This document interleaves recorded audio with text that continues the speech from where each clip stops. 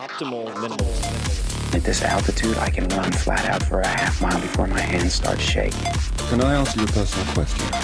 Now would seem an appropriate time. What if I did the opposite? I'm a cybernetic organism, living tissue over a metal endoskeleton.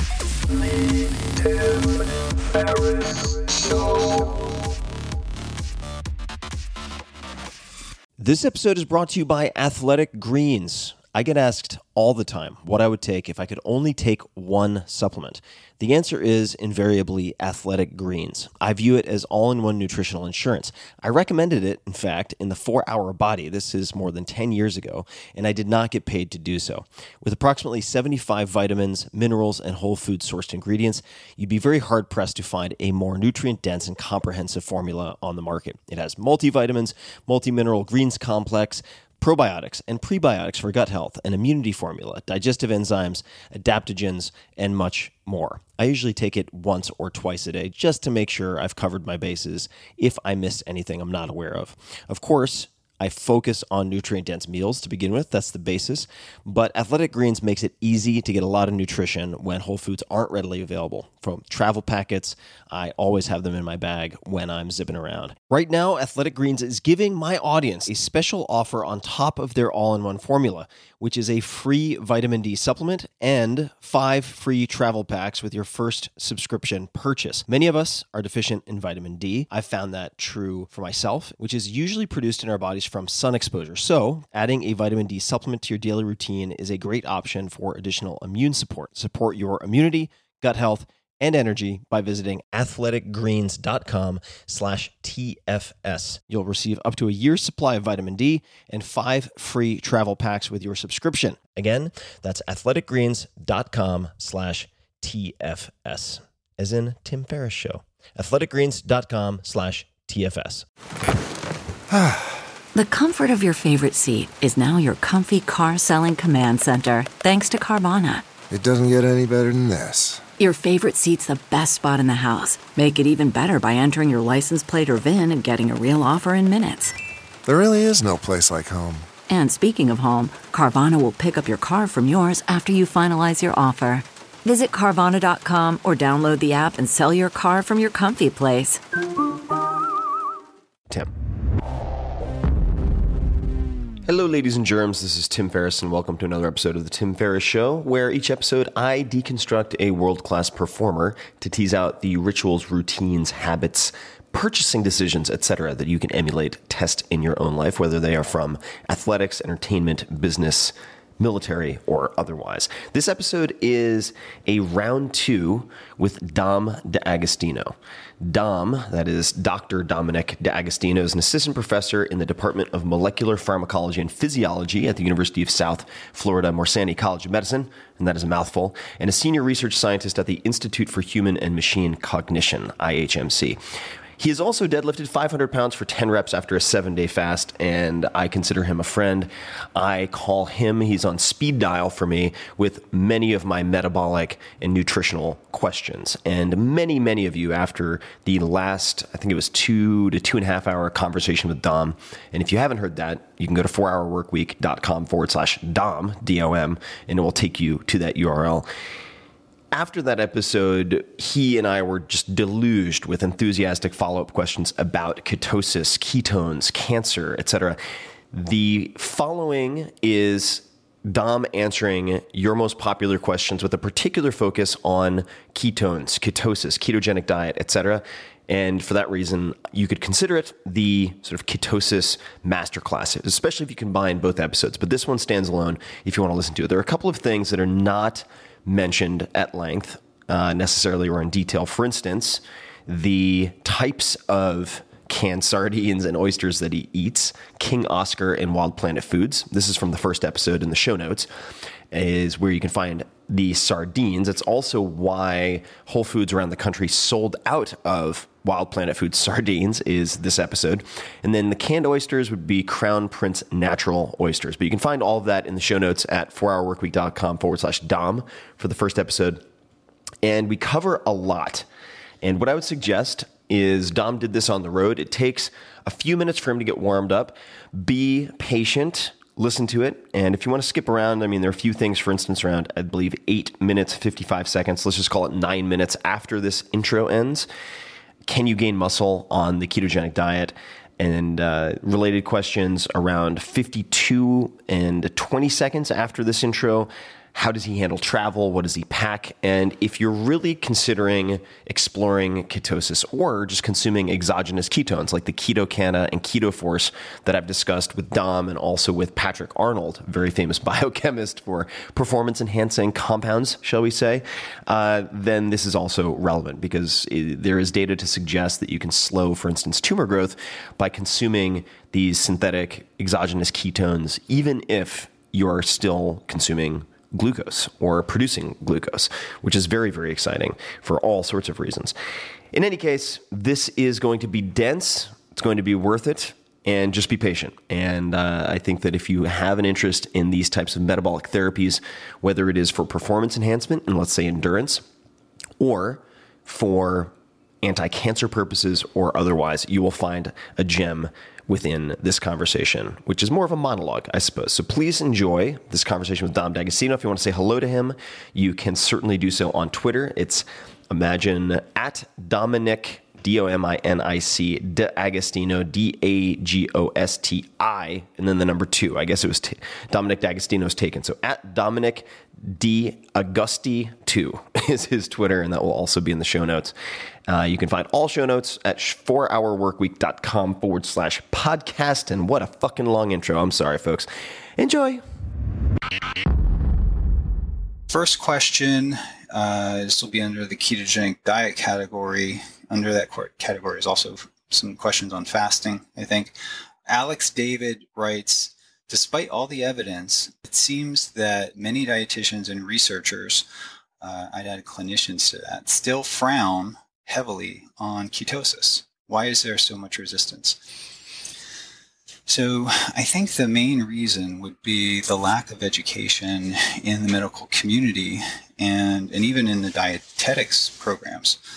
So having gone through a nutrition science program in my undergrad 20 so years ago, there was a little bit of discussion on low-carb diets, very little, if any, discussion about a ketogenic diet. There was a discussion, kind of a negative discussion one day, I remember, on the Atkins diet. So my particular professor at the time really sort of despised that diet. So that's the problem. Like, registered dietitians who are supposed to be at the cusp, the front of understanding sort of nutrition and how to manipulate nutrition for optimum health or weight loss. So most of the patients that they deal with are really trying to lose weight or manage type 2 diabetes. And we know the ketogenic diet is like a big hammer, for type 2 diabetes. As Jeff Volek would say, put a type 2 diabetic into remission within 2 weeks or so.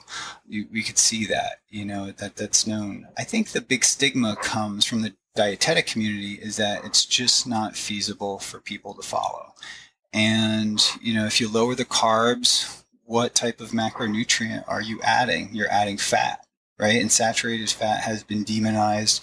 Certainly was demonized back when I was in college, over 20 years ago.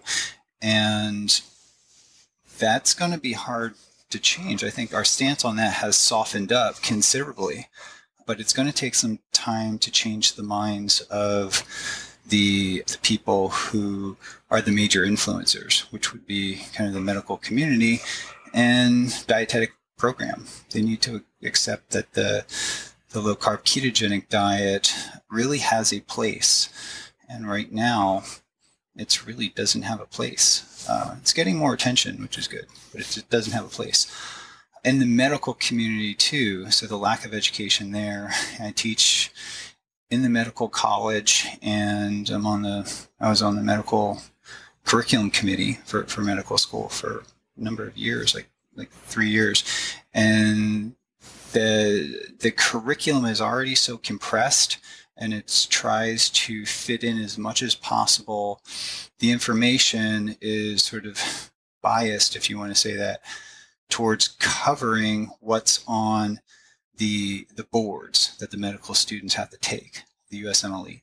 So there's just no room to fit in nutrition into the medical curriculum. So doctors are not going to have an appreciation of nutrition. They're certainly not going to have an appreciation for the ketogenic diet. So the medical school that I teach at, though, does have a functional medicine sort of group of kids that are very enthusiastic and really smart, and they really want this information. And they have a lunch sort of seminar series that they have people come in and talk, and I've given a talk, and my students or research associates have given a talk in this, and the feedback has been really good. I mean, they want the information, but it's just not taught in the general curriculum, and it needs to be. So nutrition is really the foundation of our health, and if medicine wants to focus on prevention, there's no better tool than nutrition. Right? Exercise helps, but probably not as good as nutrition. So nutrition research too, there's just a lack of good research on low carb diets and ketogenic diets. There's some out there if you look, but the rigorous sort of controlled multi-university trials looking at the effects of a high carb diet versus Mediterranean versus low carb versus ketogenic diet. These are really difficult studies to do, and they're really expensive. And it comes, you have the question of who's going to fund these studies. What kind of institutional support do you have to run these studies? Are the people at the institute knowledgeable? Do they have a team of dietitians that can control the parameters that are needed to ensure diet compliance? For example, are they measuring blood ketones for all the participants in the ketogenic diet group? So that rarely happens, and that's the kind of oversight that needs to happen to be able to do this kind of research. And the research is really going to be important because that's what the medical community who are not taught nutrition, that's what they're going to look at. They're going to want evidence. So if they say, if you tell them that this is a powerful metabolic therapy and it's even the standard of care for drug-resistant or drug-refractory epilepsy, it works remarkably well for that application, and I think it can work equally well for a number of other applications. They're going to want the research to support that. And I think that research, is in progress. And I think the low-hanging fruit would be looking at type 2 diabetes and obesity.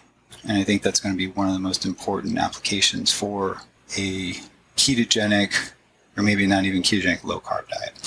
So a low-carb diet is relatively easy to do, but nutritional ketosis is really considered extreme and difficult to implement, right? So that's why, the question is, why are researchers and dietitians frowning on this? So a dietitian is going to have a difficult job getting their patients to comply with this kind of diet. I could just tell you by people come to me, and many of them that attempt the ketogenic diet just can't follow it. It's really hard to follow. And that's what I think something like a modified Atkins diet, you'll get 4 times the amount of compliance. If you can get maybe 10% of people that can follow a ketogenic diet, I would say if you screen them properly, you could get at least 40% of the people to adhere to a modified ketogenic diet, defined as sort of following in a way that they consistently have an elevation of blood ketones day in and day out. So it's just a much easier diet to follow. I'll talk a little bit more about that later, I think, with questions. And there's also some resistance from the exercise community too.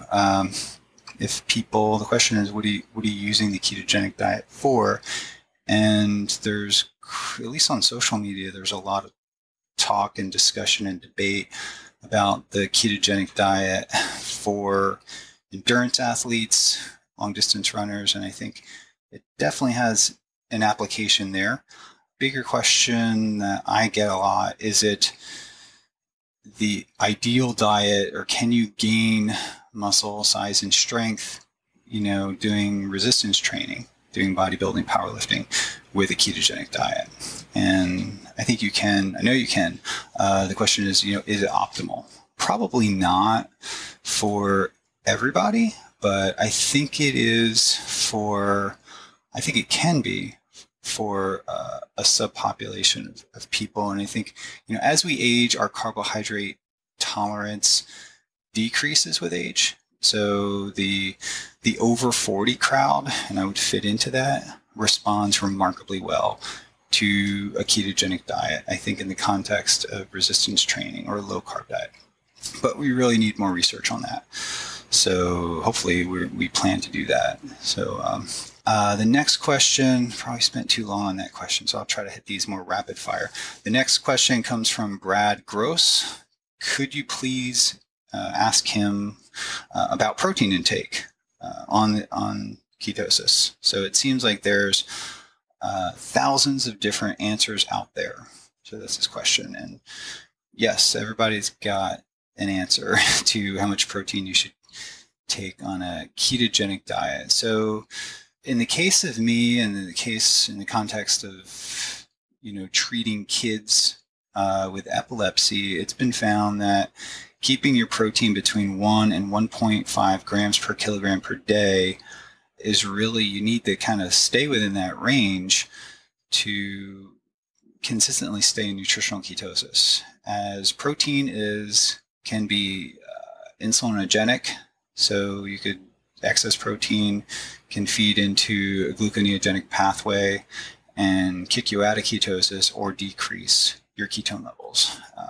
So I would say that higher protein, though, is probably needed in people that are more active and also heavy training. And I think when you get the person who's an ectomorph and is super fast metabolism, and maybe on top of that, a friend of mine, he's an ectomorph and he has a very high output, because he works outside all day. So he needs, 2 grams per kilogram per day.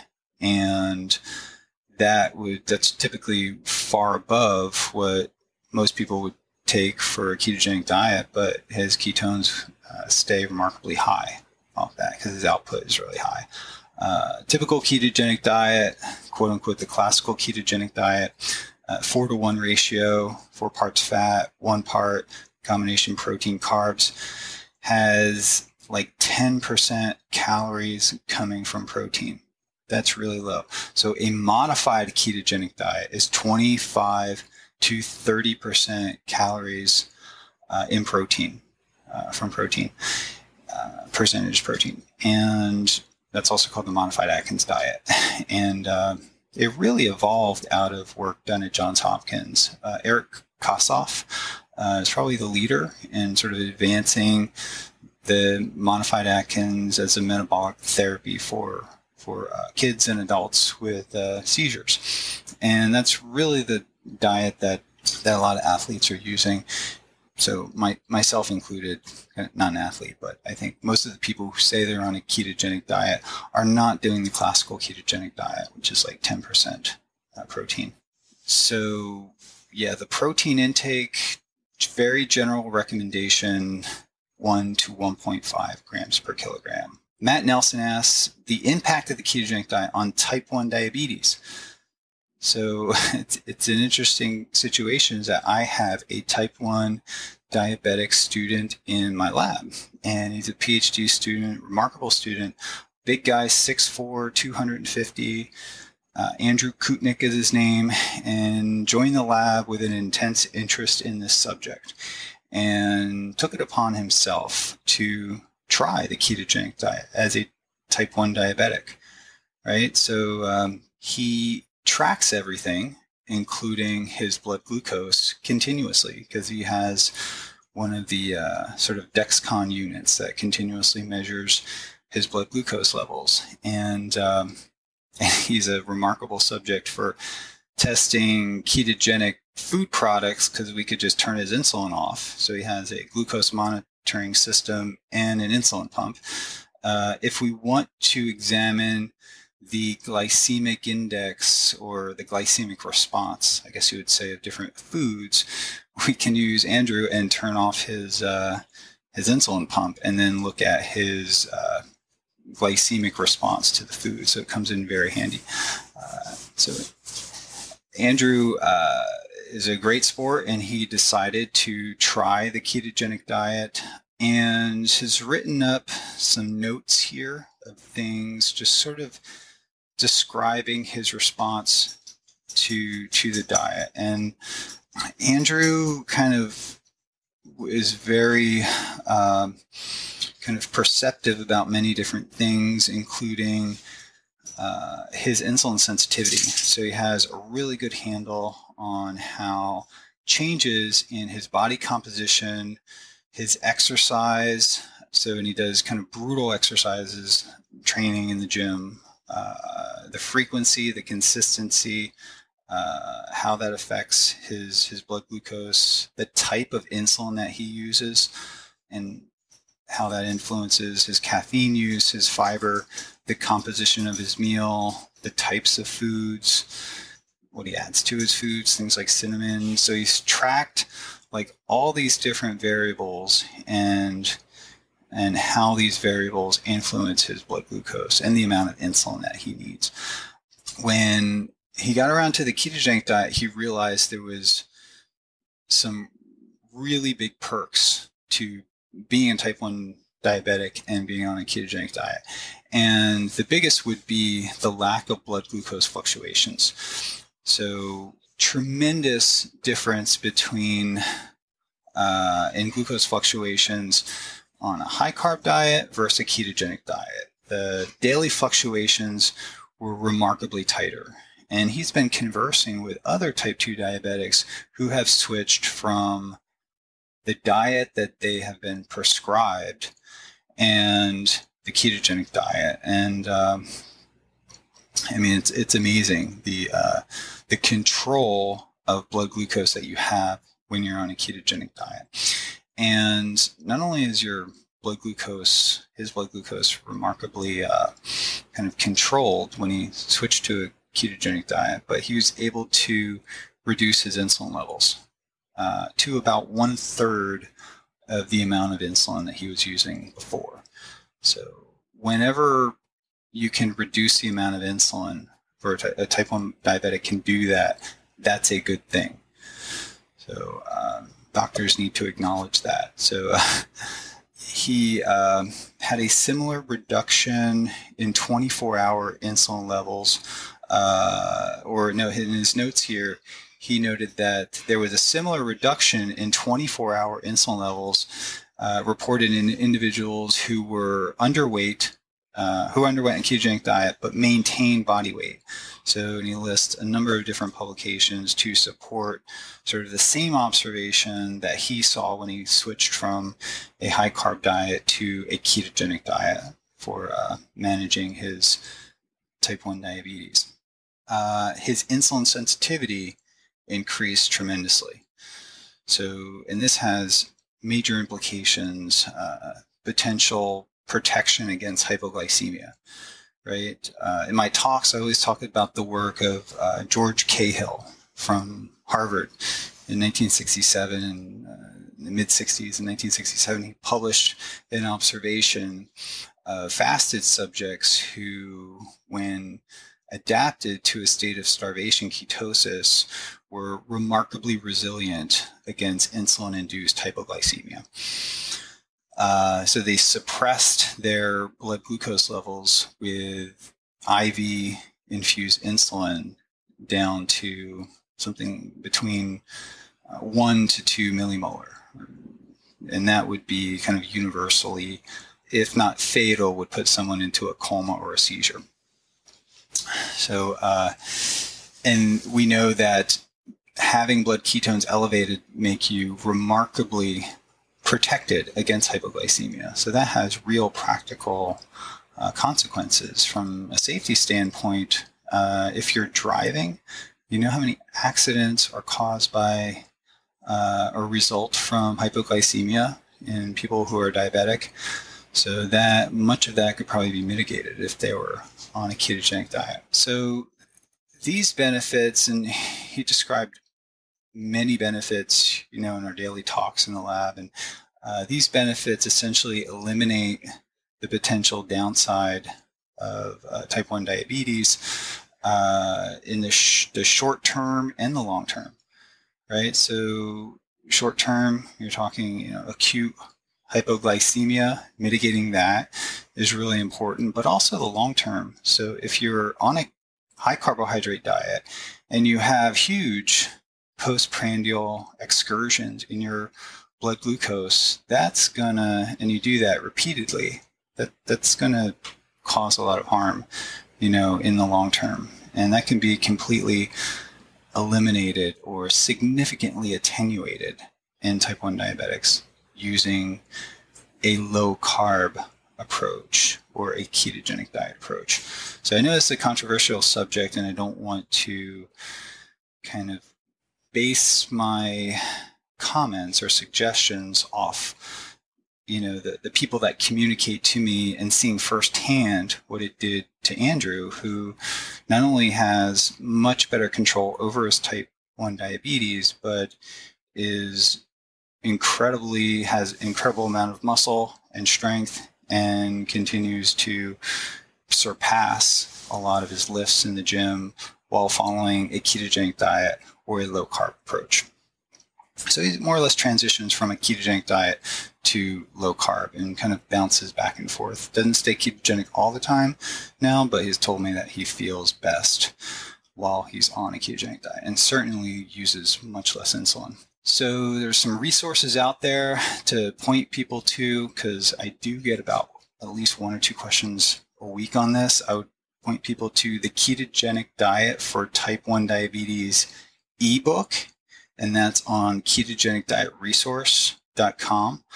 And the authors of those books are Ellen Davis and Dr. Keith Runyon. And I know Dr. Runyon has been on several podcasts talking about his use. He is a type 1 diabetic. He's a medical doctor with type 1 diabetes. Next question I want to address is by Ohenba Narkwa, and asks the question, ketogenic breath analyzer versus blood. So which one's best here? So the blood glucose / ketone meter by Abbott Labs, the Precision Extra.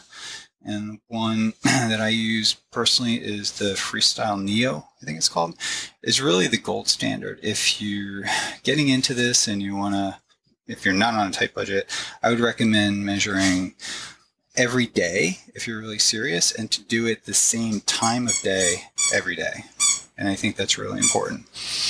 And the breath acetone meter, that would be the Ketonics meter, is really useful, and it just really needs more development and testing from my perspective.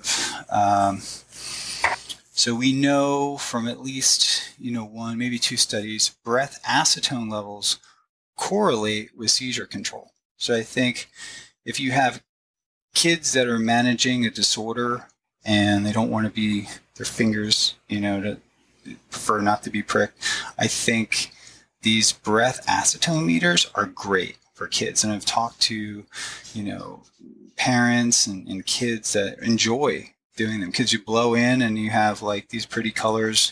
You get the blue and with low ketones, or green, and then orange and yellow, I think, and red. So they're very convenient for giving you a range of breath acetone that can correlate with seizure control. So I think more work needs to be sort of done with them. They're non-invasive, and I think what I'm interested in is actually using these devices to look at other volatile organic compounds that may be important health biomarkers. For example, it gives you information on oxidative stress. So you have things like isoprostanes, things that could detect, from what I'm interested in, is like oxygen toxicity. Pulmonary oxygen toxicity will kind of be characterized by blowing off certain volatile organic compounds. And I think our gut microbiome too will influence the volatile organic compounds that are coming out of our mouth. And I think these things can be picked up. And once we understand them, we can develop devices to measure these things in our breath. And I think no one has done it yet, but I don't know why it's not possible, but saliva ketone measurements, I think that might be, something to look into. So if anyone out there is listening, so maybe a saliva ketone measurement system could be useful. The next question is Jeff Henderson, and he writes, I'd be really curious about how ketosis affects performance at altitude. So I live in Big Sky, Montana, do a lot of backcountry ski touring, climbing, mountaineering. I've noticed a significant performance increase while in ketosis. I'm currently trying to get enough friends willing to do a ketogenic diet so I can put together an actual experiment with a decent sized data set. So I don't know what he'd measure if he did that. Would love to hear Dom's thoughts on this. Okay. So there's an increase in brain blood flow when you are in a state of nutritional ketosis. So that may reverse some of the things that we know happen as a response to altitude. There's some individuals can have hypocapnic cerebral vasoconstriction. So that could maybe be reversed or mitigated in part with nutritional ketosis. There's also things like at altitude, you can have an increased intracranial pressure. And the diet actually has a well-described diuretic effect. It's fairly mild, but it can maybe reduce some of that intracranial pressure that people at really high altitudes can experience. So we know too that the energy production, that our bodies in general probably can generate energy more efficiently with ketones than it can with other types of fuels, with glucose in particular. And that we can probably derive more energy per oxygen molecule. And I would probably direct you to some of the work that was done by Richard Veach's lab. And they did work with a working perfused heart preparation. And they looked at the delta G of ATP hydrolysis. And they looked at the hydraulic efficiency of the heart, which increased significantly when the preparation was perfused with ketones relative to glucose. Right. So there's also a book written by Andrew Murray and Hugh Montgomery. And that book, the title of it, How Wasting is Saving, Weight Loss at Altitude Might Result from an Evolutionary Adaptation. So this book kind of describes how nutritional ketosis may mitigate some of the weight loss that's associated with being at altitude. Peter Attia also gave a talk, if I remember correctly, at IHMC. If you Google Peter Attia IHMC lecture, he gave a discussion on the performance enhancement effects that he had with the ketogenic diet, and also described cycling at high altitude. I think the balance of the data from a scientific perspective and from feedback that I get would suggest that being in a state of ketosis can enhance exercise performance at altitude. Another person I've been communicating with recently is Patrick Sweeney.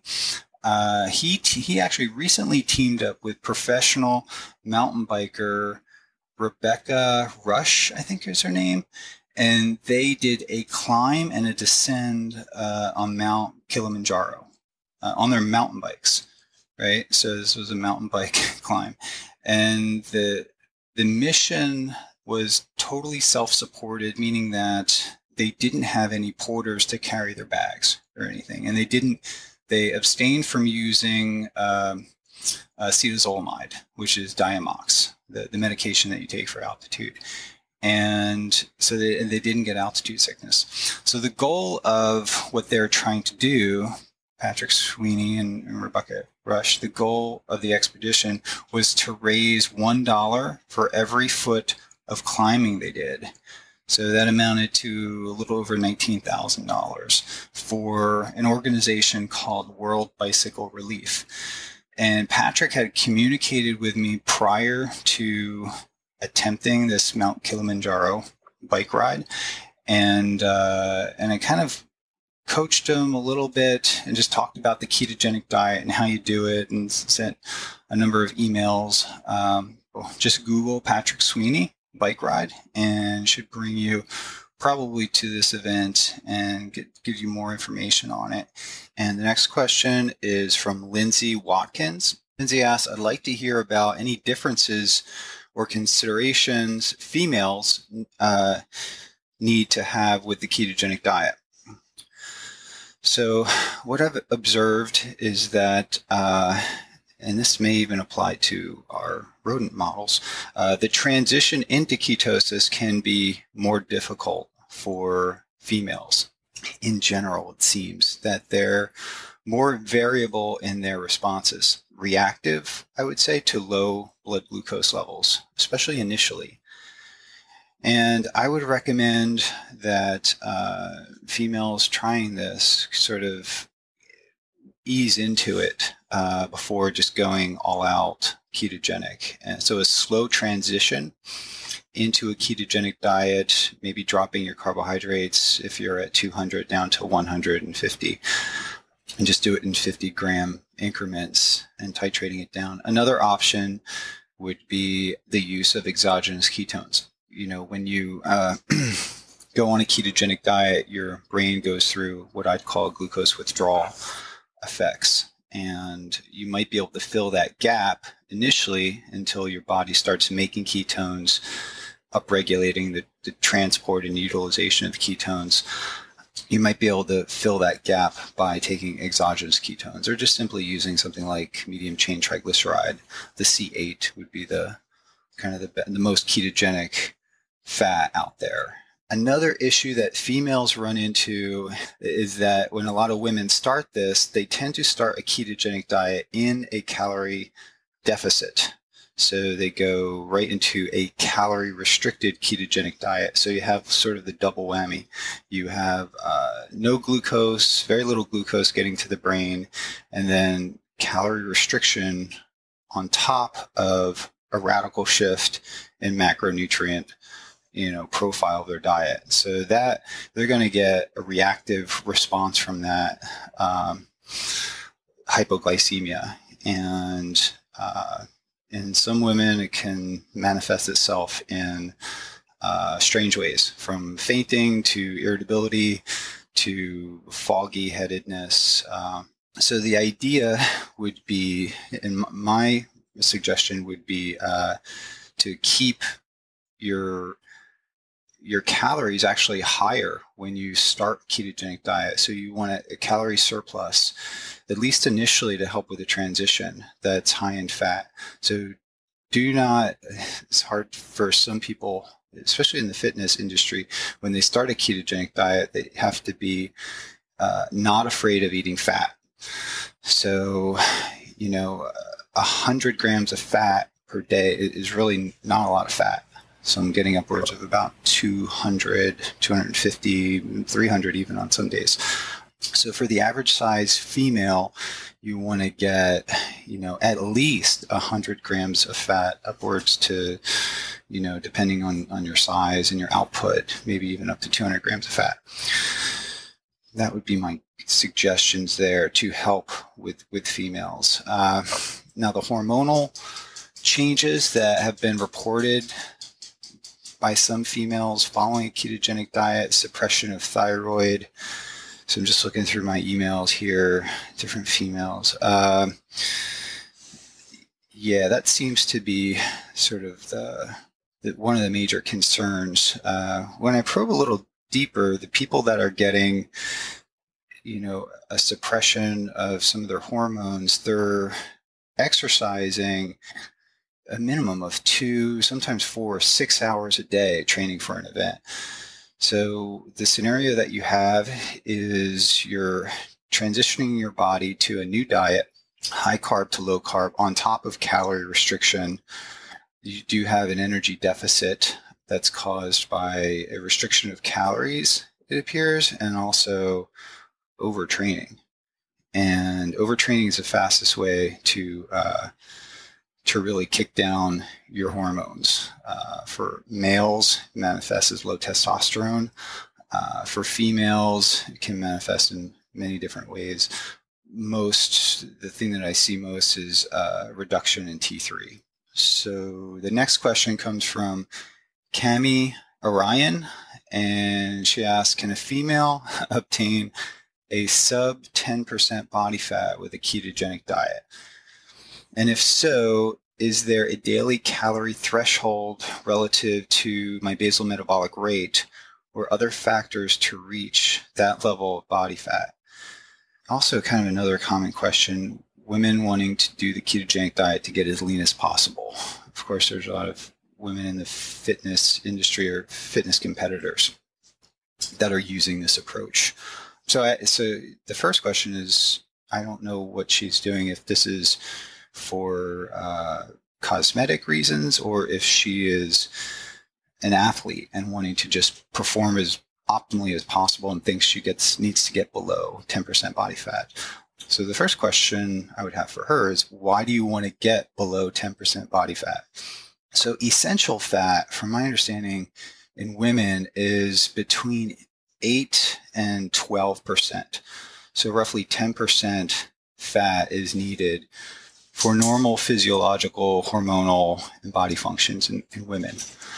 And I think it's important to keep above that, and it's highly dependent upon the person. You know, some women are just naturally very lean, and other women have a higher set point. I would advise against trying to achieve 10% body fat for performance unless you're genetically exceptionally lean to begin with. When highly trained women at just 15% body fat, which is very lean for a woman, trains and diets to sub 10% body fat, they tend to get these hormonal issues. I would call it functional hypothalamic amenorrhea. So it even has a term, I believe. I just read an article on this, and this is extremely common in the fitness industry, and sometimes it's not readily reversible. So if a ketogenic diet approach is used, it will be a greater fat turnover, and I would advise, sort of like the last question, against consuming less than 100 grams of fat. So some of the macros that were sent to me by women that were doing a ketogenic diet were like 60 grams of fat, upwards of 70 and 80 grams of fat, and they thought that was very high. So I would advise against consuming less than 100 grams of fat, especially for a female athlete. So consuming this high level of fat keeps your fat metabolism sort of optimized, and it also, is the source of ketones, of making ketones. So probably the most experienced individuals on this topic achieving sub 10% body fat would be female fitness competitors who routinely get below 10%. And as mentioned, they do report a lot of menstruation irregularities. Women who have successfully implemented the ketogenic diet and are aware of how to do so. So some of the women that come to mind would be Shannon Penna, or Shannon Yorton Penna from Quest Nutrition, who is really a very experienced fitness competitor and just an overall great person around. And she has been in a state of ketosis, I think, for at least 2 years now. And Quest Nutrition is sort of developing, testing, ultimately they will be marketing ketogenic diet food products. They already have the Quest MCT oil powder, which is fantastic. So the next question comes from Renee Volcho. How does ketosis affect the microbiota, specifically the balance of Firmicutes to Bacteroides? So that's a great question. And it's highly dependent upon the diet that you're following, right? It's really, we're just at the cusp of understanding the gut microbiome. And so relating this question to the ketogenic diet and to give an answer on it is kind of difficult because there's many variations of the ketogenic diet, right? The modified Atkins would be much more liberal in the amount of vegetables that you consume. What I've garnered just from reading what I can, as far as studies that have been done and talking with the scientists who are of this area of research, is that you can train your gut microbiome to sort of be ketogenic. There's bacterial species in your gut, and I don't know, I have a list of them that actually thrive off fat. And these bacterial species tend to be the beneficial ones. They're very good for us. So that changes dramatically, as when we change our diet, our gut microbiome also changes its diet and will adjust the ratios of various species in the gut and a shift towards more bacterial species that thrive off fat. My general recommendations to optimize the microbiome, and my knowledge is nowhere near that of researchers out there like Alessio Fasano, who's the chair of pediatrics at Harvard Medical School. He actually gave a fantastic IHMC lecture. So IHMC is the Institute for Human and Machine Cognition lecture on this topic. So I would recommend that listeners go to that lecture and look up Alessio Fasano. He does not study the ketogenic diet, but he is the leading expert and most knowledgeable person out there on the gut microbiome. So for those following a ketogenic diet, things that I think could optimize the microbiome would be sort of the obvious things we always talk about or hear about would be probiotics. So green vegetables, preferably in raw form, salads, things like asparagus, I'm trying to think, artichoke, cinnamon is kind of prebiotic, and probiotics. So lactobacillus bifidus, there's a number of other bacteria out there that could be supplemented. I don't feel like the ketogenic diet would compromise the gut microbiome in any way, even in those individuals that limit their fiber. So I haven't heard that that's been a problem for them. But to prevent it from being a potential problem, the use of these prebiotics and probiotics, fermented foods, things like sour cream are part of my diet. And it's important to pick a sour cream that has a good complement of live cultures in it. So another thing that people have emailed me about, and I think Rhonda Patrick actually mentioned this to me in passing, and a couple people emailed me about the benefits of a supplement. It's called VSL3 or VSL number 3 supplement. And I think that I haven't taken it myself, but just from the number of emails I got from people who have taken the supplement and they've taken it with a ketogenic diet. Not that they had problems before the ketogenic diet, but they felt that it was a good complement to the ketogenic diet. The VSL3 supplement is a probiotic supplement. It's used for people with Crohn's disease, colitis, IBS. If you've used an antibiotic, which I just did actually, I just finished a course of antibiotics. I got a strange bug bite in Southeast Asia that sort of got infected and almost looked like MRSA. So I took a full course of antibiotics and used a probiotic supplement that was similar to VSL number 3 and had absolutely no issue with any kind of gut problems. And typically the last time I used an antibiotic was over 20 years ago, and it completely destroyed my gut. And this time I took a probiotic supplement and had absolutely no problems. I don't know if I would have had problems if I didn't take the supplement, but it helped. And so a probiotic supplement may also be good I guess the lesson I learned is kind of when you travel too, when you move someone to a different location and they're for any sufficient amount of time, weeks, you're changing their gut microbiome. And I think that really needs to be studied.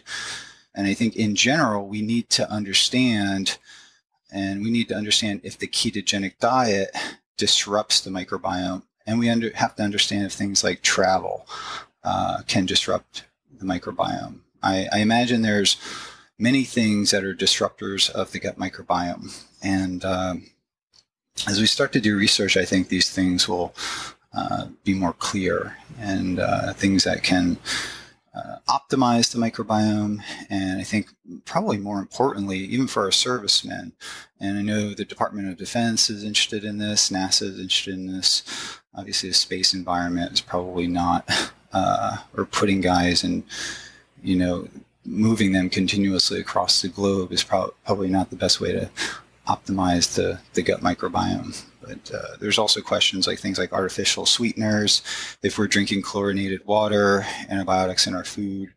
So many things to consider when we consider the gut microbiome. So relating back, I went off on a tangent, but when it comes to the ketogenic diet and the gut microbiome, we still have a lot to learn.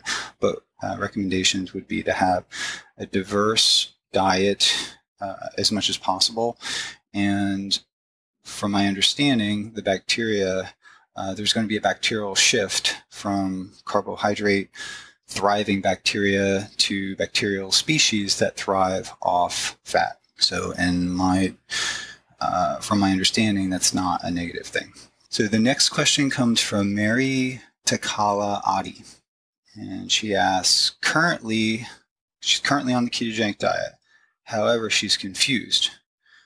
Should I count my calories? I'm definitely restricting my carbs and increasing my fat intake, but keeping track of calories along with meal planning seems overwhelming. If I don't worry about calories, will I gain weight on the ketogenic diet? So yes, of course you will. So that's simple thermodynamics. If you're putting in more calories into your body than you're burning off, those surplus calories are going to end up as stored body fat or manifest itself in sort of metabolic derangement over time. A number of times when people transition to a ketogenic diet, they will, just kind of go crazy with some of the ketogenic diet foods that are sort of indulgent, and that would be things like butter or sour cream, or I can sit down with a bag of macadamia nuts or cashews and polish that off pretty quick. That's 1,000+ calories. And this is really important to understand. The energy density of the ketogenic diet is about twice that of a normal diet.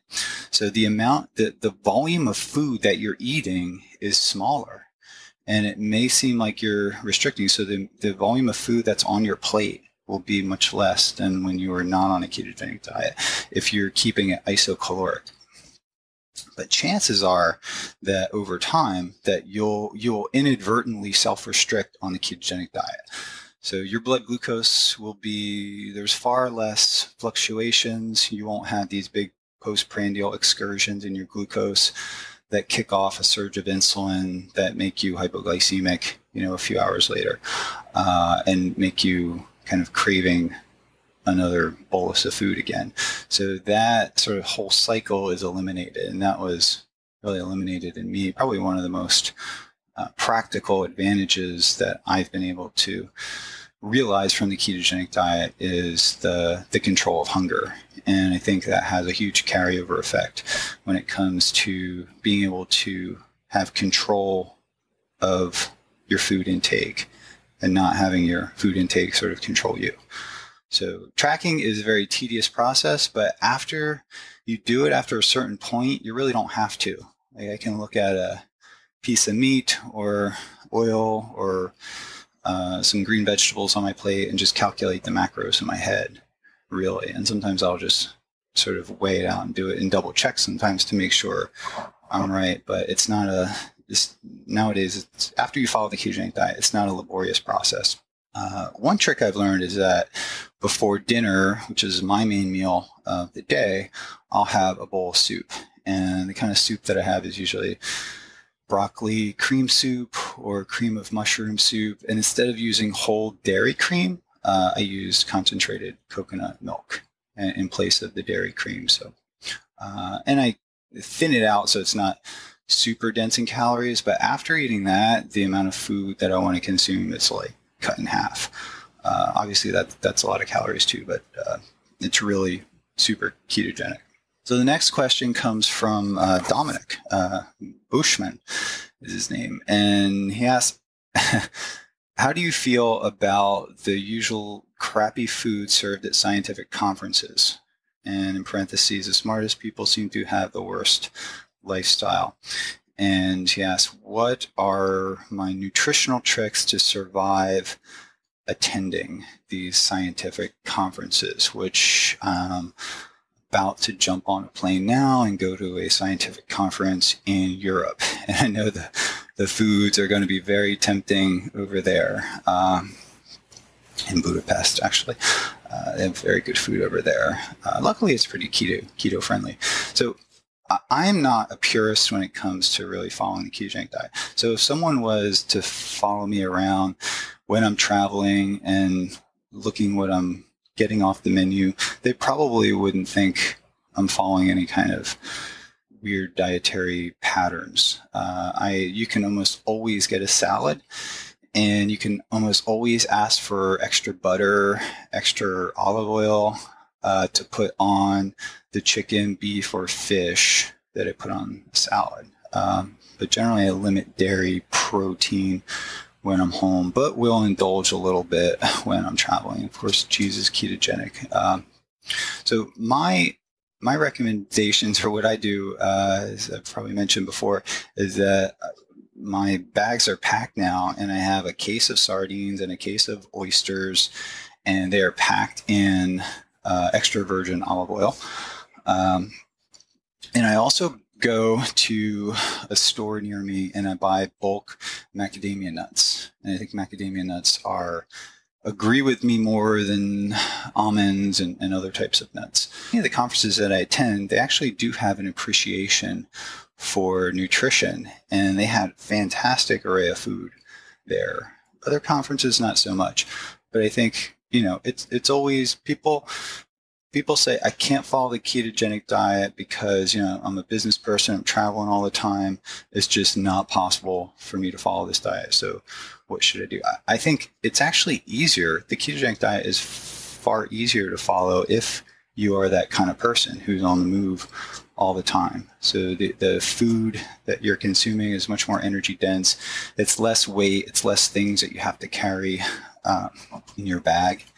Sardines and oysters and macadamia nuts take up a very small amount of weight, relatively speaking, and they have a really high energy density. So I tend not to like to take a check bag when I travel to scientific conferences. I can bring just my carry-on and and I've calculated this, I can get about 10,000 calories, of food on my carry-on really easily, and have all my clothes for a week. So I probably couldn't do that if I wasn't on a ketogenic diet. So the next question comes from Willie Chertman. Do stimulants aid in ketosis? And are there any particular stimulants that are good? Yeah, I think caffeine has a ton of research behind it. The military is a big fan of caffeine, and the military has a really high bar in regards to their safety, in regards to their efficacy, and they're incorporated into different food products like the first strike ration is something that they make up there in Natick Combat Feeding Center there, and it's basically just sugar and caffeine. So I think they need to change that. But caffeine has long been a staple in my diet in the form of coffee. Right now, sipping on my coffee with MCT, the caffeine's just starting to kick in. And I feel it. And I feel good on caffeine, and I don't feel any negative effects from it. Over 200 milligrams of caffeine in me raises my blood sugar. 100 milligrams seems to be the sweet spot. 200 milligrams of caffeine will cause an overactivation of the sympathetic nervous system, maybe produce some anxiety, and caffeine mobilizes free fatty acids from adipose, but it also kind of breaks down glycogen from the liver. If my glucose is sitting at 70, and I take 200 milligrams of caffeine, I'll see a bump up to 75, maybe even 80 with that amount of caffeine. But 100 milligrams seems to be a good sweet spot for me. There's caffeine as an appetite suppression. It has antioxidant effects in the form of coffee. And I have a couple papers on my desk. I started reading about the effects of coffee on liver function too, an improvement in liver function. So another stimulant that I like to talk about and that I used a lot when I was younger is ephedrine hydrochloride. I don't know if it's still available. We use it in the lab. We've did experiments on pseudoephedrine and CNS oxygen toxicity. Divers will pop lots of Sudafed before they go diving because they want their sinuses to be clear so they can equalize, right? If you can't equalize, if you reserve a whole day to go diving and you're stuffed up and you can't equalize, then you're out of luck. You can't dive. It's too painful and can be really dangerous. So ephedrine is actually pretty big in the diving community. I always took it before I went diving. We did a study showing that ephedrine can actually decrease latency to seizure at a particular level of hyperbaric oxygen that would simulate a Navy SEAL dive to say 132 feet of seawater. So you're getting an overstimulation of the brain with ephedrine. So I think with a high dose, so that's the thing. It's all relating to the dose. I think ephedrine is a great stimulant that could aid in ketosis, and it can help the release of fat from adipose and enhance beta oxidation of fat in the liver. Personally, I've seen that ephedrine can kick me into ketosis pretty fast, an ephedrine caffeine stack. It can kick on AFib in some people. So especially if the dose gets high, 50 milligrams or more per day. But 25 milligram dose of ephedrine or less per day can elevate your mood, can cause pretty significant, noticeable appetite suppression. And it's more of a psychological effect. When it comes to getting a physiological response, 50 milligrams to 100 milligrams a day of ephedrine to get a really measurable increase in fat oxidation rates. And that would give me side effects. So, and again, I'm not sure if ephedrine is still legal. So don't take this as a recommendation, but I think 25 milligrams of ephedrine can improve your adherence to a nutritional protocol just simply by suppressing your appetite and giving you more energy, which you're going to want to go work out. You're going to want to exercise longer. And I would strongly advise against the use of amphetamines. I don't see they're addictive, and generally people who take these things just have a bad outcome. They get addictive to it, if not physiologically, psychologically. Modafinil is something I've kind of been interested in testing, but I've never taken it. But I've talked to people who have taken it. I did get an email just yesterday, actually, from a woman who's been on modafinil for over 15 years continuously, and she was able to get off of it. Well, she had narcolepsy, I think, but she was able to get off of it when she got into a state of nutritional ketosis, and wrote me a kind of a really nice email, a long email, just saying that this basically the ketogenic diet kind of saved her from this continuous abuse. She thought, her use of modafinil was sort of more or less like an abuse of it for many years. So it's approved for military use and before a mission. So in a state where sleep deprivation is unavoidable and you need to maintain cognitive resilience, the use of modafinil can be a good idea. Tim actually asked me to address this question. Can a vegetarian or a vegan follow a ketogenic diet? You can look up Beth Zupek-Kania is the lead dietitian for the Charlie Foundation. And it may not be posted on the website, but I know she works directly with patients and customizes a vegetarian or even vegan ketogenic diet, many of her patients, and uses, to achieve ketosis, she uses higher amounts of MCT oil. So there's a couple websites too that I noticed, did a quick search online. Keto Motive, KETOMOTIVE, and Keto Diet App are two websites that I find were really helpful in regards to listing the foods and listing the type of different recipes that a vegetarian or vegan ketogenic diet could be sort of adjusted to.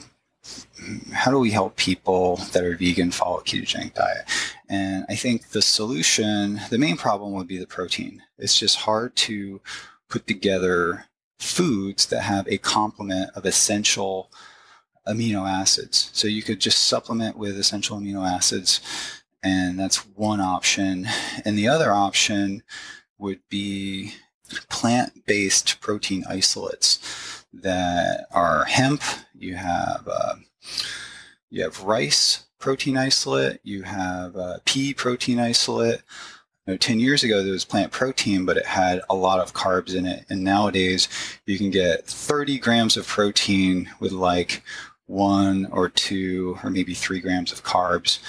And that completely fits in with a vegan ketogenic diet. So one of the products that kind of stood out, and I just looking at the reviews and with the taste and the macronutrient profile, would be a product called MRM Veggie Elite Protein Powder. And the chocolate mocha is very good. So if you take this MRM Veggie Elite Protein Powder and mix it with coconut cream, or what would be concentrated coconut milk, throw in a half of avocado, pour in some MCT oil, the C8 oil, and do it. So the little mixture that I made up was 80% of the calories were from fat and 25% of the calories were from protein. So I just titrated it. It's just like 1 scoop of protein powder, I think, and 15% of the calories were from carbohydrates, and it was really pretty much fiber, high fiber carbohydrates. So this gives a ratio of 2 to 1. If we go, so 2 would be fat, and the 1 would be a combination of carbs and protein. So if we're kind of relating it back to the classical Johns Hopkins ketogenic ratios that they use, and it's 900 calories. And that was a really good kind of example of a pure vegan. And I posted that on my Facebook yesterday. So yeah, a ketogenic diet is possible, pretty easy for a vegetarian, a little more difficult for a vegan. I'm going to work on this and maybe even work with a colleague of mine to write a book that cover this subject. And if someone hasn't kind of written a book already, I see some blogs online, but not a whole lot of resources out there for vegans that want to do a ketogenic diet. So many people, the next question, should I be concerned if the ketogenic diet increases my LDL or LDLP particle number? I'm a little bit concerned, and I'm still learning about it. But if your LDL or LDLP skyrockets and stays elevated after several months, you might want to be concerned about it. So, or just kind of be more, pay more attention to tracking certain aspects of your health, particularly your inflammation and your blood lipid levels. So the number of LDL particles may be increased because you're also carrying more triglycerides. Before you get a lipid profile test done and you start looking at these numbers, make sure that you're rested, make sure you're not stressed, make sure you don't have any kind of infection, which will increase it. So what I've seen with the ketogenic diet is that the LDL will go up in about 50% of the people who follow a ketogenic diet, and especially if the calories are not restricted. So if you're restricting calories on a ketogenic diet, which many people do that use the diet to manage for the management of epilepsy or cancer, even in that population where the ketogenic diet is sort of calorie restricted, about 25% of them will sort of email back and say, well, my doctor's following me and this is going up, but a lot less if calories are restricted. See this phenomenon. So I think it's important not to stress out about it and to kind of look at the big picture. So the first book I had was the book from Johns Hopkins that was written by John Freeman and Eric Kosoff. And that described, the classical kind of a dairy-based 4-to-1 ratio classical ketogenic diet. And that kind of shifted my numbers in interesting ways. My LDL went up, but so did my HDL, doubled almost from like 50 to almost 100 after about 4 to 6 months, I think. So right now my HDL is 98. Right now I've transitioned into what I call a supplemented modified Atkins or modified ketogenic diet, and supplemented because I do take in C8 and I do take in some exogenous ketones in the form of some of the products that are on the market. I'll talk about that a little bit more. So I'm using a supplemented modified ketogenic diet similar to the macronutrient ratios that's described, on the website. Belly Foundation website has a good description of the modified ketogenic diet. My ratio is looking pretty good. My total cholesterol to HDL ratio is like 2.4 right now for my last blood test. So my total cholesterol is 238 and my HDL is 98. Triglycerides range from 40 to 70. These numbers are really similar to other people that have emailed me that were concerned. And my inflammation, marker of inflammation, CRP, was really low. I'm going to do a whole cytokine assay. When I was on a high carb diet, my CRP was 2.4 a couple times. Now it's like 0.2. So literally in the last 3 blood work that I'm looking at now, it ranged from 0.1 to 0.3. So when I was on a high carb diet, it's literally 10 times higher. Rarely have gotten sick when I'm on the ketogenic diet, and I do think that it helps with immune function. And that's another area I could talk about. We talk about the ketogenic diet being kind of a panacea for everything. It cures the common cold, right? I have not had a cold, probably maybe one cold in the last 6 years. And I used to routinely get a cold every year, at least once or twice a year. So in the last 5 years, I have one cold that I could remember. But infection, I traveled overseas, I believe it was to Honduras, and I picked up some kind of stomach bug, or probably a virus, I think. And this really skyrocketed my LDL. So I talked a little bit about stress and infection, sort of increasing that. And that was really surprising. I mean, it was like off the charts. So it may have been sort of, something wrong with the test, but I think something to consider that when you do get these tests done, you want to make sure your body is truly at baseline when you're looking at the effects of the ketogenic diet. So in general, I would not be concerned with an elevated LDL unless it was other biomarkers were also out of whack. So the things to look at would be your triglycerides, your CRP, and if your HDL goes down, that's not a good thing. I think the thing that I kind of focus on most is triglycerides. If your triglycerides are elevated, that means your body's just not adapting to the ketogenic diet. Some people's triglycerides are elevated even with their calories restricted. And that's a sign that, the ketogenic diet's not for you. So you can't deny that. It's not a one-size-fits-all diet. You do find about a quarter to a third of people just, have these abnormalities in their blood work that would indicate they're not adapting to the diet. Maybe they could give it more time, but some people have given it 3 to 4 months and still have elevated triglycerides. Pretty rare, and most of the people that I talk to kind of thrive on a ketogenic diet, but you do have many people who just should not follow it. The next kind of branch of questions that I'm going to address would be exogenous ketones. This is a question that popped up recently, and it comes from Carson Rowe. Dozens of people have asked me this question, so I want to address it right up front.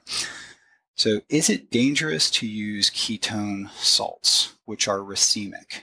So there's the ketone salts that are on the market now, from my understanding, have a D and an L configuration. Dr. Richard Veach, who's a ketone expert on Bulletproof Podcast, and Dr. Veach said that he would avoid ketone salts at all costs. Something about real versus mimicked molecules, etc. As Dom and others, like Patrick Arnold, have said these are good and fine, what gives? What's going on? So Dr. Veach's, I admire, before I begin, I'd just like to say Dr. Veach was kind of a mentor to me getting into this area. I think it was back in 2008. I didn't even know that, 2008 and 9, I didn't know that exogenous ketones existed until I found some of his patents, and patents that even predated his were from Dr. Henri Brunengraber at Case Western. I think the first was like a Canadian patent in the early 90s on a ketone ester. So Dr. Veach has been sort of a mentor to me in this process and helping me understand sort of the benefits of exogenous ketones. So his comments on Dave Asprey's podcast and more recently Ben Greenfield podcast have created a lot of confusion because his comments were not scientific fact, they were his opinion. And that's really important to keep in mind. Also keep in mind that Dr. Veach has a lot of intellectual property sort of tied up in the R enantiomer of the ketone ester. So more specifically, the R1,3-butanediol, R beta-hydroxybutyrate monoester would be like the main, sort of like the single ester that he's focused on. So the appearance of these ketone salts, and the salt, the beta-hydroxybutyrate, is not completely tied up with sodium. So it's actually balanced across 4 different monovalent and divalent cations, right? You have sodium, potassium, calcium, and magnesium that many of these products are using, like the Ketogenic product. I think the Prove It product, I'm not exactly sure what the blend is, but Dr. Veach is kind of critical about the sodium content and about the what he called the non-natural isomer that was found in there. I know Dr. Veach is working very hard to commercialize. He's been working hard for a decade or more to commercialize the monoester of the R beta-hydroxybutyrate. So Henri Brunengraber, who is Veach's colleague, they've actually published together, demonstrated the metabolism of racemic ketones in a number of elegant studies. He actually used, these were tracer-based studies where sort of labeled the carbons of the ketones and could see where they go.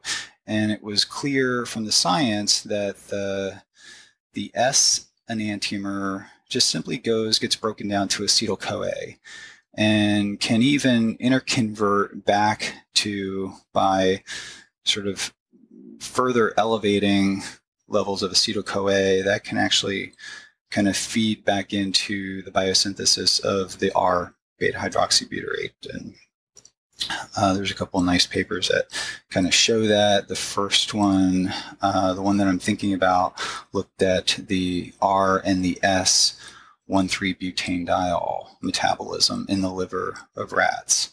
There's no data to support Dr. Veach's claim that the ketone salts that are on the market are dangerous or ineffective. And that would include Keto Sports Ketocana, Prove Its product, Keto OS. You have the Ketogenics product is also using the racemic salt. Forever Green has a product, Ketonics or Ketopia. So many emails, dozens, if not hundreds of emails I've gotten from this of people that were concerned. And it's kind of easy. Dr. Veach is a very esteemed kind of researcher, and I think he firmly believes that the R enantiomer is sort of the way to go when it comes to exogenous ketones. And I did too. I think our lab, actually the first ketone ester that we tested for CNS oxygen toxicity was the 1,3-butanediol beta-hydroxybutyrate monoester in the R enantiomer, and it didn't prevent oxygen toxicity seizures.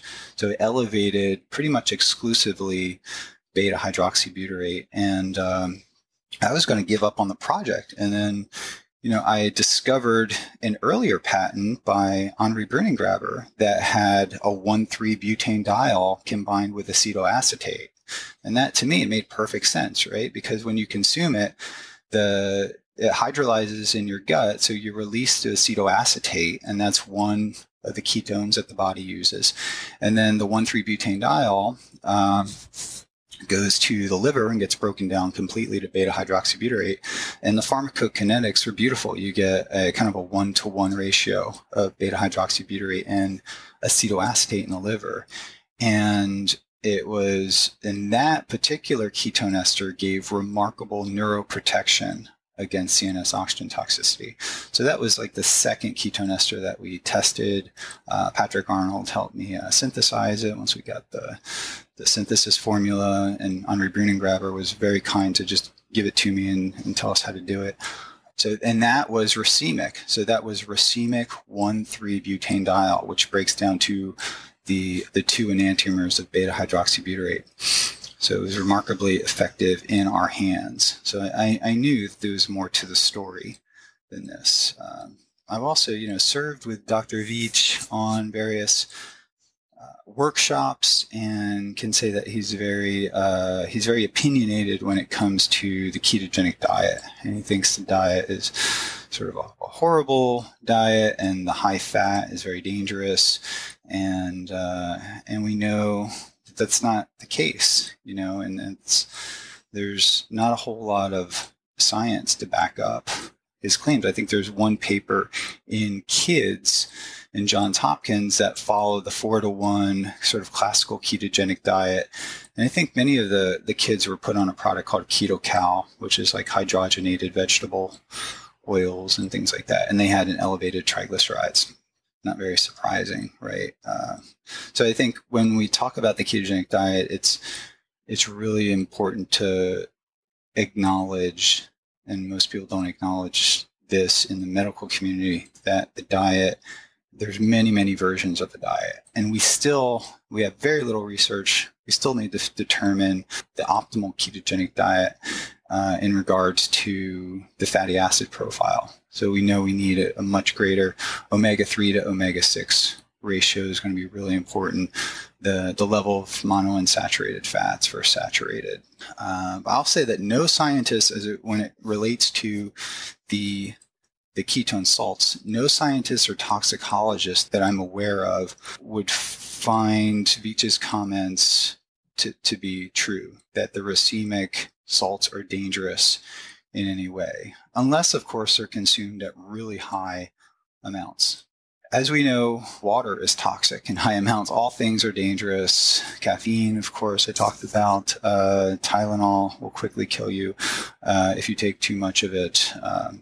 Many studies actually show, there's clinical studies that actually show these racemic salts are very safe in high doses, even in kids given pure sodium beta-hydroxybutyrate over periods of years. And that actually leads me to the next question that was asked by Emily Bent. And she asked, what's Dom's advice for fatty acid oxidation disorders like MAD or VLCADD a medium chain or very long chain acetyl-CoA dehydrogenase deficiency. So MAD is short for multiple acyl-CoA dehydrogenase deficiency. And since being added to newborn screenings, diagnoses have increased massively.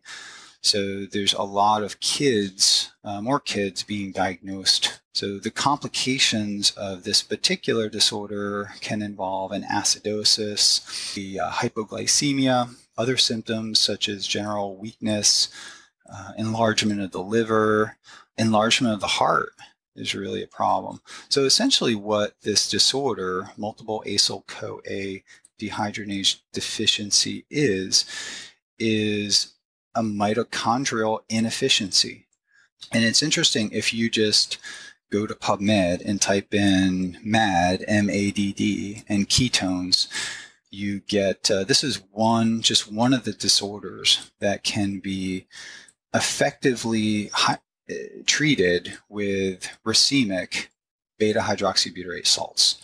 And there's a number of studies. I'm just going to PubMed now. First study pops up, highly efficient ketone body treatment in multiple acyl-CoA dehydrogenase deficiency related leukodystrophy. So, and that was published in Pediatric Research. So that was using the ketone salts essentially that are on the market, at least the sodium, racemic sodium beta-hydroxybutyrate salts in these kids. It's a nice description, a summary of that. Another study by a different investigator, favorable outcome after physiological dose of sodium DL3 hydroxybutyrate in severe MAD. So sodium racemic beta-hydroxybutyrate was given, and this can be given in an oral dose or it can be given IV in very high doses, and no side effects from this. The dose that you need to get a measurable boost in blood ketones is not giving you a dangerous dose of sodium. So that needs to be acknowledged, and I think that was touched upon in Dr. Veach's sort of talk, is that there's no way, I think, quote unquote, he said there's no way that these ketone salts could even increase ketones even 0.1 or 0.2 millimolar, but that's not the case. We know that we can get levels into the 1 to 2 millimolar range if you take enough. And I think as the technology sort of evolves and we're creating various types of beta-hydroxybutyrate salts from monovalent and divalent cations, in addition to alkaline amino acids, will combine nicely with beta-hydroxybutyrate.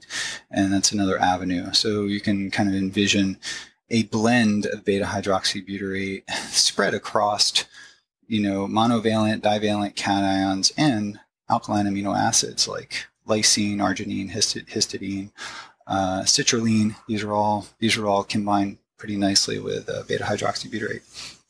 So another study actually comes from the Lancet, shows DL3 hydroxybutyrate, so racemic beta-hydroxybutyrate treatment as a sodium salt, treatment of multiple acyl-CoA dehydrogenase deficiency.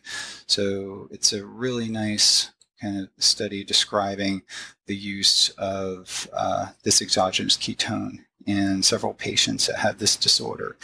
And it was really highly effective in treating that. So in short, ketone salts, the racemic beta-hydroxybutyrate salts, are not dangerous, and they're definitely not ineffective. More research needs to be done on all forms of exogenous ketone salts and also exogenous ketone esters.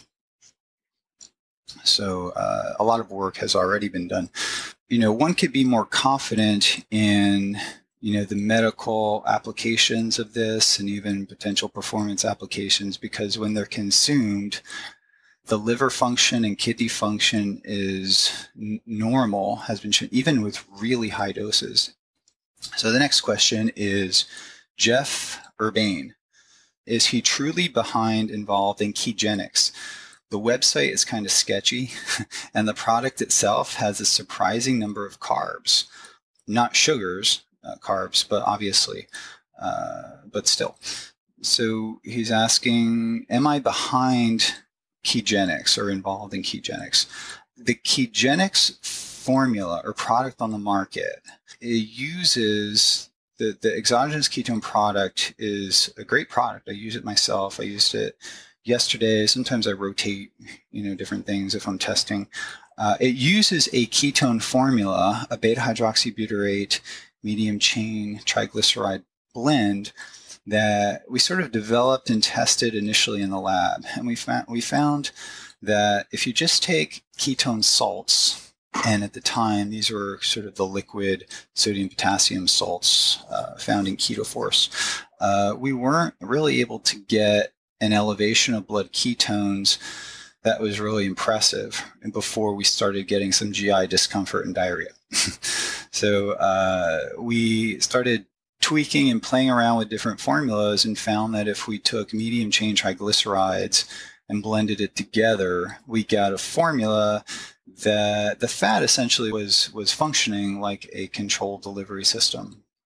So instead of the rapid peak was a little less rapid, but kept going up, peaked at around 60 to 90 minutes, and then extended out an additional hour or two beyond just taking the ketone salts. So when we blended it with MCT, it allowed the sustainment of blood ketones over time, which is kind of the big thing. And that's why, with the kids that were administered a sodium beta hydroxybutyrate, they were given IV formulas.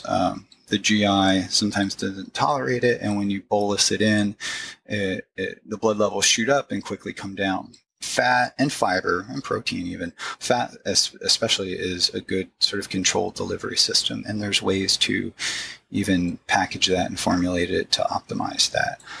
So the Ketogenics product is not my product, but they incorporate a patented formula that we developed, and I don't own the patent. The university owns the patent. So Ketogenics has worked with our university to get the rights to. So I use the product. I don't endorse the product. I need to use 1.5 packets blood into the 1 millimolar range. When you take it, you definitely feel it. You don't want to take it after like 3 or 4 in the afternoon, but you take it early in the afternoon. I'll probably take it around lunchtime, 1 or 2. The energy focus you feel is definitely real. My blood work, when I've taken it continuously at a fairly high dose, looked really good. Markers of inflammation, like almost non-detectable. My blood lipid profile was probably the best it's ever been since I've been ketogenic. The carbs in there are very minimal. What I look at is the glycemic response to a dose, and it's pretty much flatlined in me. So there's no glycemic response, and a nice elevation in beta hydroxybutyrate. Next question, Jimmy Holman. Ketogenics, Keto OS, Prove It, Keto Cream. Is he affiliated with these like they claim? If not, does he recommend them? So I've tried all the exogenous ketone products on the market, and it's something I like to do.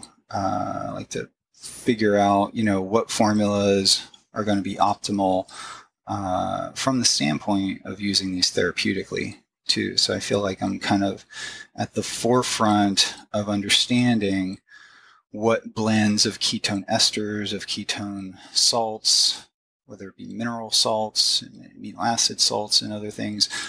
The fun comes in for me is when you start combining these things together. And that's what we're doing now. And we're doing mostly a lot of pharmacokinetics and toxicology work to understand like what would be the optimal formula of blend. Like, is it, 5 different types of salts with, 2 esters in a different ratio? Like, these are with some C8 oil to sort of increase and sustain blood ketones over time. Like, these are the questions that we're asking and some of the things that we're testing now.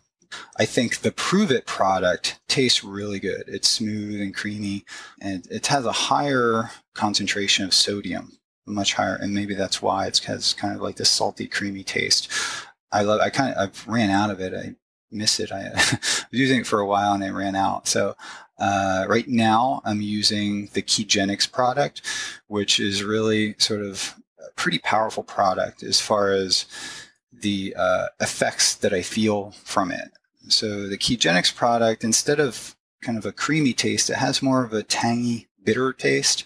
It's got some green tea extract. So the caffeine, it does give you a little bit of a caffeine boost, maybe about 80 to 100 milligrams of caffeine. And I think that's from the green tea extract. Might be some bitter orange in there. There's a couple thermogenic ingredients in there that you feel after you take the product because you feel a little bit warm.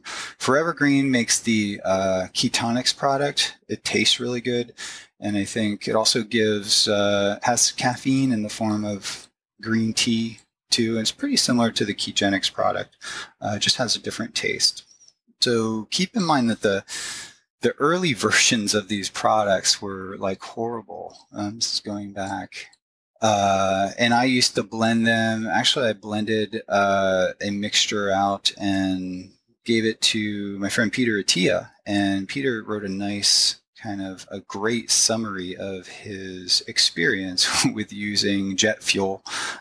He's tested a lot of these things, the ketone esters and the ketone salts, and did the study on the bike where he looked at oxygen consumption at a fixed power output, clamped it at 180 watts, and then looked at oxygen consumption before exogenous ketones and after. And at the time, Peter was doing a sort of a modified ketogenic approach. So he was in a state of mild nutritional ketosis, like 0.6, 0.7, and he took the ketone salts, and it shot him up about 1 to 2 millimolar, and kind of dosed him up with a blend that I knew would be approaching his GI tolerability. And I think he did okay. He didn't throw up or have diarrhea from my understanding. And he really cranked it out on the bike and showed that he was able to maintain the same power output and consume less oxygen, like 5 to 8% less oxygen, which is tremendous. We need to go and reproduce that study.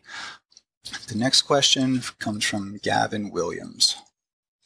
What are his go-to products? His MCT powders, oils, ketone salts, anything else? I kind of covered this. So I test whatever the companies send me. I love to test things. That's why I don't take a whole lot of supplements, because I like to keep unaltered, I guess you could say, so I can confidently test these things. And if I'm measuring various blood,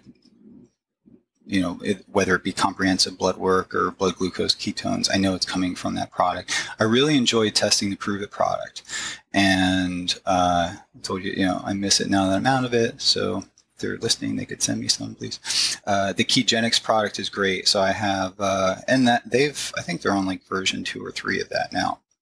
One of the first times I tried the last formula that they gave me, I took the product at like 7 p.m. and it kind of kept me up a little bit later than I wanted to. Another product that's really a go-to product, and I keep it, at my house, at work, and it's in my suitcase when I travel, is the Quest MCT oil powder. And the Quest coconut powder is a big staple of mine. I've talked about sort of the foods that I've consumed before. The Wild Planet sardines. Sardines are a much more sustainable than, say, like tuna or some of the larger fish out there, that these predatory fish also, through bioaccumulation, can accumulate toxins like mercury and other heavy metals. So it's non-detectable levels of the things that are of concern, like mercury and other PCBs and other things that are out there. So that's important, especially if you're giving your fish to your young kids. Or the oysters are also one of my go-to food. The Crown Prince oysters are a really good brand that I like. Lately, there was a bone broth that I use. It's a little pricey, but the company kindly sent me a sample to test, and it's called Fire and Kettle Bone Broth. And I use it maybe like twice a week. I'll make soup out of it, and I think it's fantastic. I think it's super high quality. Another go-to product would be Civation makes a product called Extend Perform, which is branched chain amino acids, leucine, isoleucine, valine in a 2 to 1 to 1 combination. Leucine being the predominant branched chain amino acid in the formula that, and we know that leucine's a powerful activator of mTOR, which is a good thing. Activating mTOR in skeletal muscle is really important. So intra-workout. So I use the product pre-workout and intra-workout. I've used the product a little bit during fast, and I think could be an effective tool for mitigating some of the muscle loss that can accompany a longer short-term fast, if that makes sense. So like 5 days or 7 days. So the Extend Perform product also has a mushroom blend in it. And I have to go and look to see, I actually researched all the mushrooms, but they're kind of, it's leaving me exactly which blend it has in it. But the mushroom blend that's in there has been proven to have a pretty impressive data behind it as far as enhancing performance and for lowering inflammation too. The other supplements I take, sort of like staple things, would be if I'm not getting a lot of sun, D3. So 5,000 I use sort of if I'm not getting sun. On days that I'm outside all day, I take 1,000 I use. So you don't want to get too much D3. So there's a bell-shaped curve, and too much D3 will give you the same symptoms of too little vitamin D. So melatonin is something that I take. It's part of a sleep cocktail I will take. I use it when I cross time zones, and I'll use up to 10 milligrams. But for daily use, I will use like anywhere between 1 to 3 or 5 milligrams, typically. Like 3 milligrams, I think, is what I have. So idebenone is another product that I take. I take it when I fly, actually, or before hard exercise. I think of idebenone as kind of the drug version of coenzyme Q10. It's more absorbable. It gets to the mitochondria easier. It's like a mitochondrial antioxidant. And it's also it's a drug. It's almost considered a drug for the management of something called Friedreich's ataxia. And I think in kids that take idebenone, it actually helps them out a lot. I'm not sure if Friedreich's ataxia is really a tough disorder, but I know from what I know and just talking with the FARA Foundation. So I know a family and a child with Friedreich's ataxia, and from the research indicates that idebenone prevents cardiomyopathy or hypertrophy. So it's just showing it has a real effect. So just enhancing cardiac function has been shown with idebenone. So I think it's available. It used to be kind of hard to find because it was reclassified as a drug, but I know it's available on smartpowders.com. You can find it, which has a lot of really interesting things there. Magnesium is a supplement I take daily. Magnesium citrate, magnesium chloride, and magnesium glycinate. I tried them all, and they all impacted my blood magnesium levels in a good way. So when I started the ketogenic diet, I started getting cramps. So one thing that popped out in my blood work is that my magnesium was at the low end of normal. And now that I'm supplementing, now I'm like mid to high normal, and I don't get any cramps.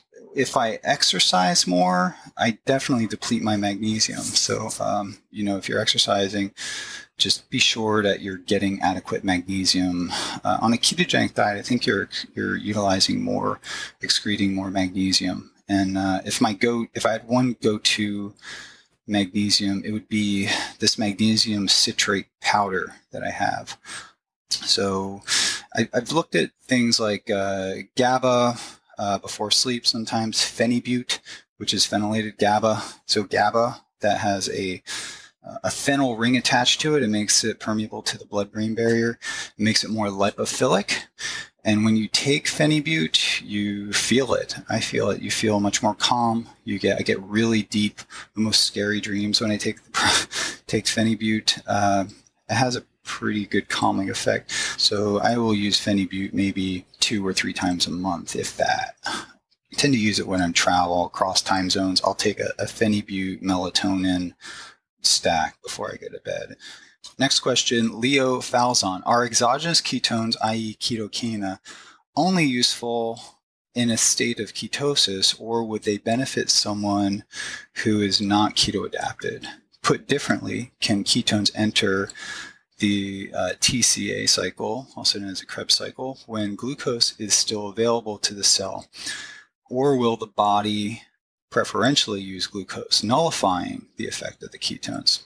So ketones can be readily transported into tissues as fuel if glucose is low or high. And I think the body will sort of use what's available. So if the glucose is low, it'll use a greater proportion of ketones for energy. And it's also, there's some tissue specificity in regards to the monocarboxylic acid transporter.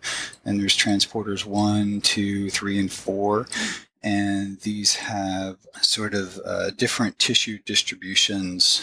Brain is pretty high in MCT2 and 3, I believe.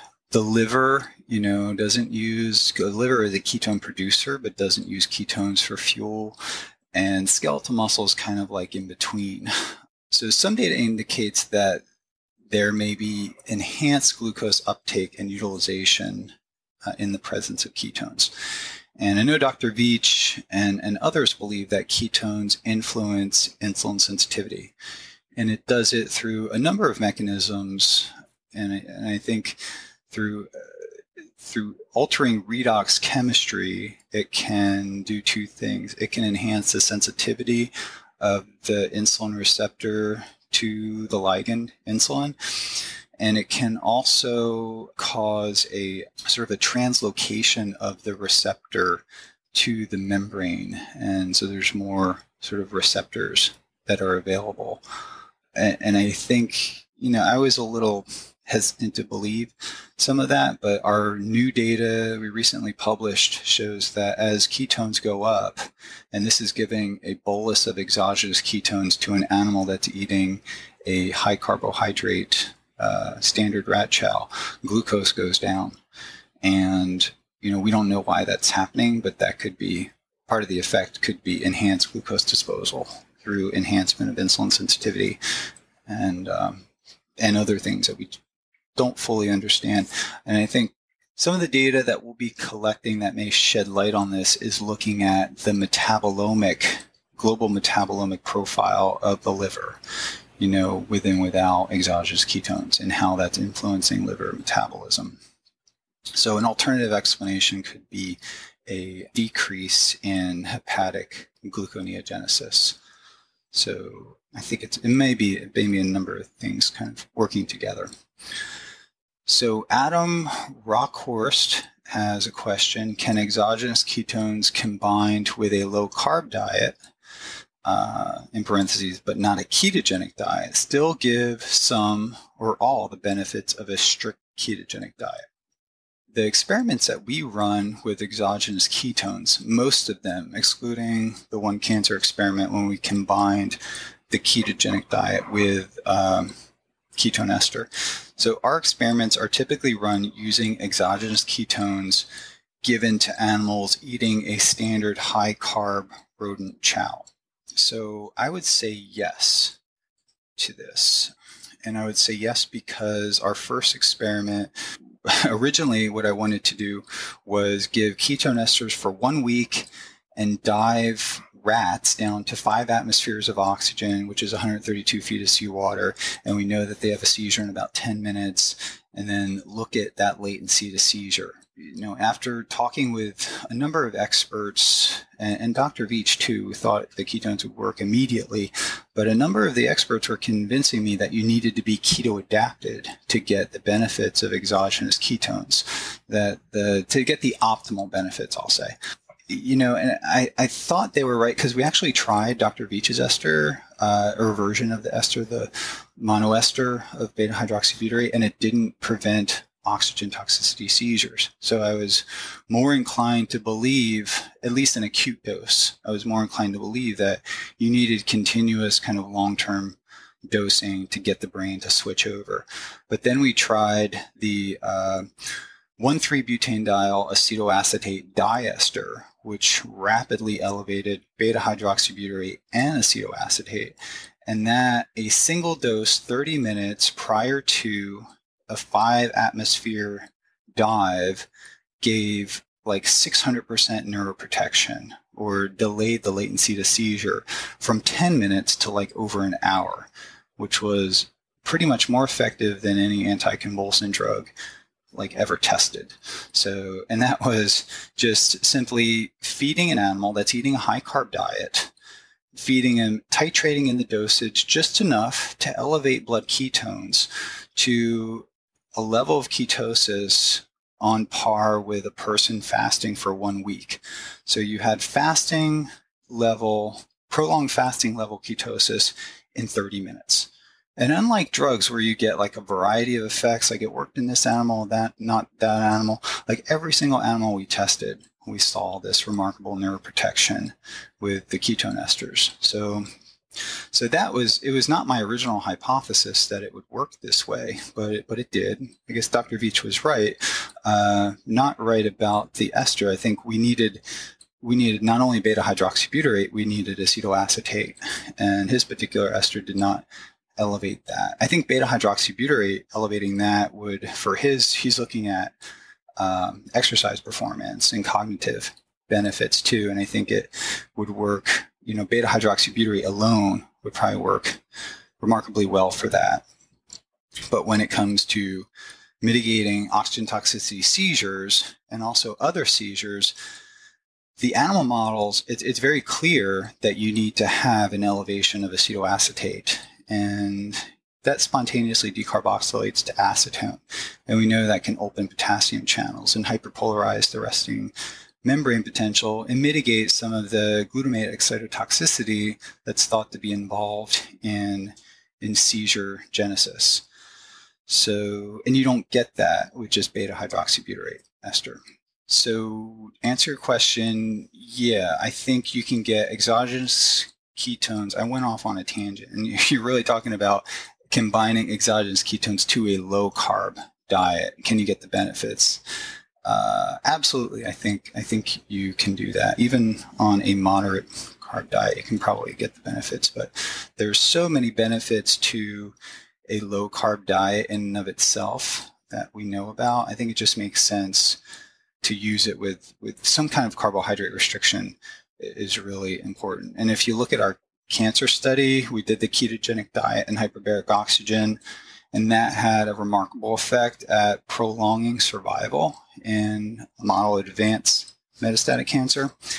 And when we combined the ketogenic diet with hyperbaric oxygen, and we combined ketone supplementation, we had a really significant increase in survival and suppression of tumor growth and also metastasis. Hey guys, this is Tim again. Just a few more things before you take off. Number one, this is 5 Bullet Friday. Do you want to get a short email from me? Would you enjoy getting a short email from me every Friday that provides a little morsel of fun before the weekend? And 5 Bullet Friday is a very short email where I share the coolest things I've found or that I've been pondering over the week. That could include favorite new albums that I've discovered. It could include gizmos and gadgets and all sorts of weird shit that I've somehow dug up in the world of the esoteric as I do. It could include favorite articles that I've read and that I've shared with my close friends, for instance. And it's very short. It's just a little tiny bite of goodness before you head off for the weekend. So if you want to receive that, check it out. Just go to 4hourworkweek.com. That's 4hourworkweek.com, all spelled out, and just drop in your email and you will get the very next one. And if you sign up, I hope you enjoy it. This episode is brought to you by Four Sigmatic. I reached out to these Finnish entrepreneurs after a very talented acrobat introduced me to one of their products, which blew my mind in the best way possible. It is mushroom coffee. What on earth is this? Well, it includes chaga mushroom, very powerful antioxidant, considered a superfood. I was introduced to chaga by Laird Hamilton, the king of big wave surfing of all things. And it includes another mushroom that is considered a nootropic, a smart drug, and this is lion's mane. In the entire packet, you just add it to hot water. It tastes like coffee. There is only 40 milligrams of caffeine, so less than half what you would find in a cup of coffee. So I do not get any jitters. I do not get any acid reflux or any type of stomach burn. And it put me on fire for an entire day. And I only had half of the packet. So this stuff is really amazing. People are always asking me what I use for cognitive enhancement. Right now, this is the answer. So it is legal. It will not give you visuals. That's something else. And you can try it right now by going to foursigmatic.com/Tim. That is foursigmatic, SIGMATIC, foursigmatic.com/Tim, and use the code TIM to get 20% off your first order. If you are in the experimental mindset, I do not think you'll be disappointed. foursigmatic.com/Tim. This episode is brought to you by gymnasticbodies.com. This is the training system that I am most obsessed with at the moment, and I don't get paid any commissions or anything like that. You may have heard Coach Sommer on the podcast, who designed the program, former national team coach for men's gymnastics. I am not easily impressed, and I've just been completely blown away by the sophistication of his programming and the elegance of his programming. I've been using Gymnastic Bodies for just a few months now, and I feel more flexible, stronger, and younger than I have in years. And it sounds cheesy to hear myself say that, but it's true. That's the hardest part to believe. And you can check it out, gymnasticbodies.com/Tim. If you go to that landing page, gymnasticbodies.com/Tim, you can take a look at the fundamentals course, which will help you diagnose your weakest points, areas to improve, etc. And I highly encourage you to take a look at this bodyweight training system. It is incredible. gymnasticbodies.com/Tim.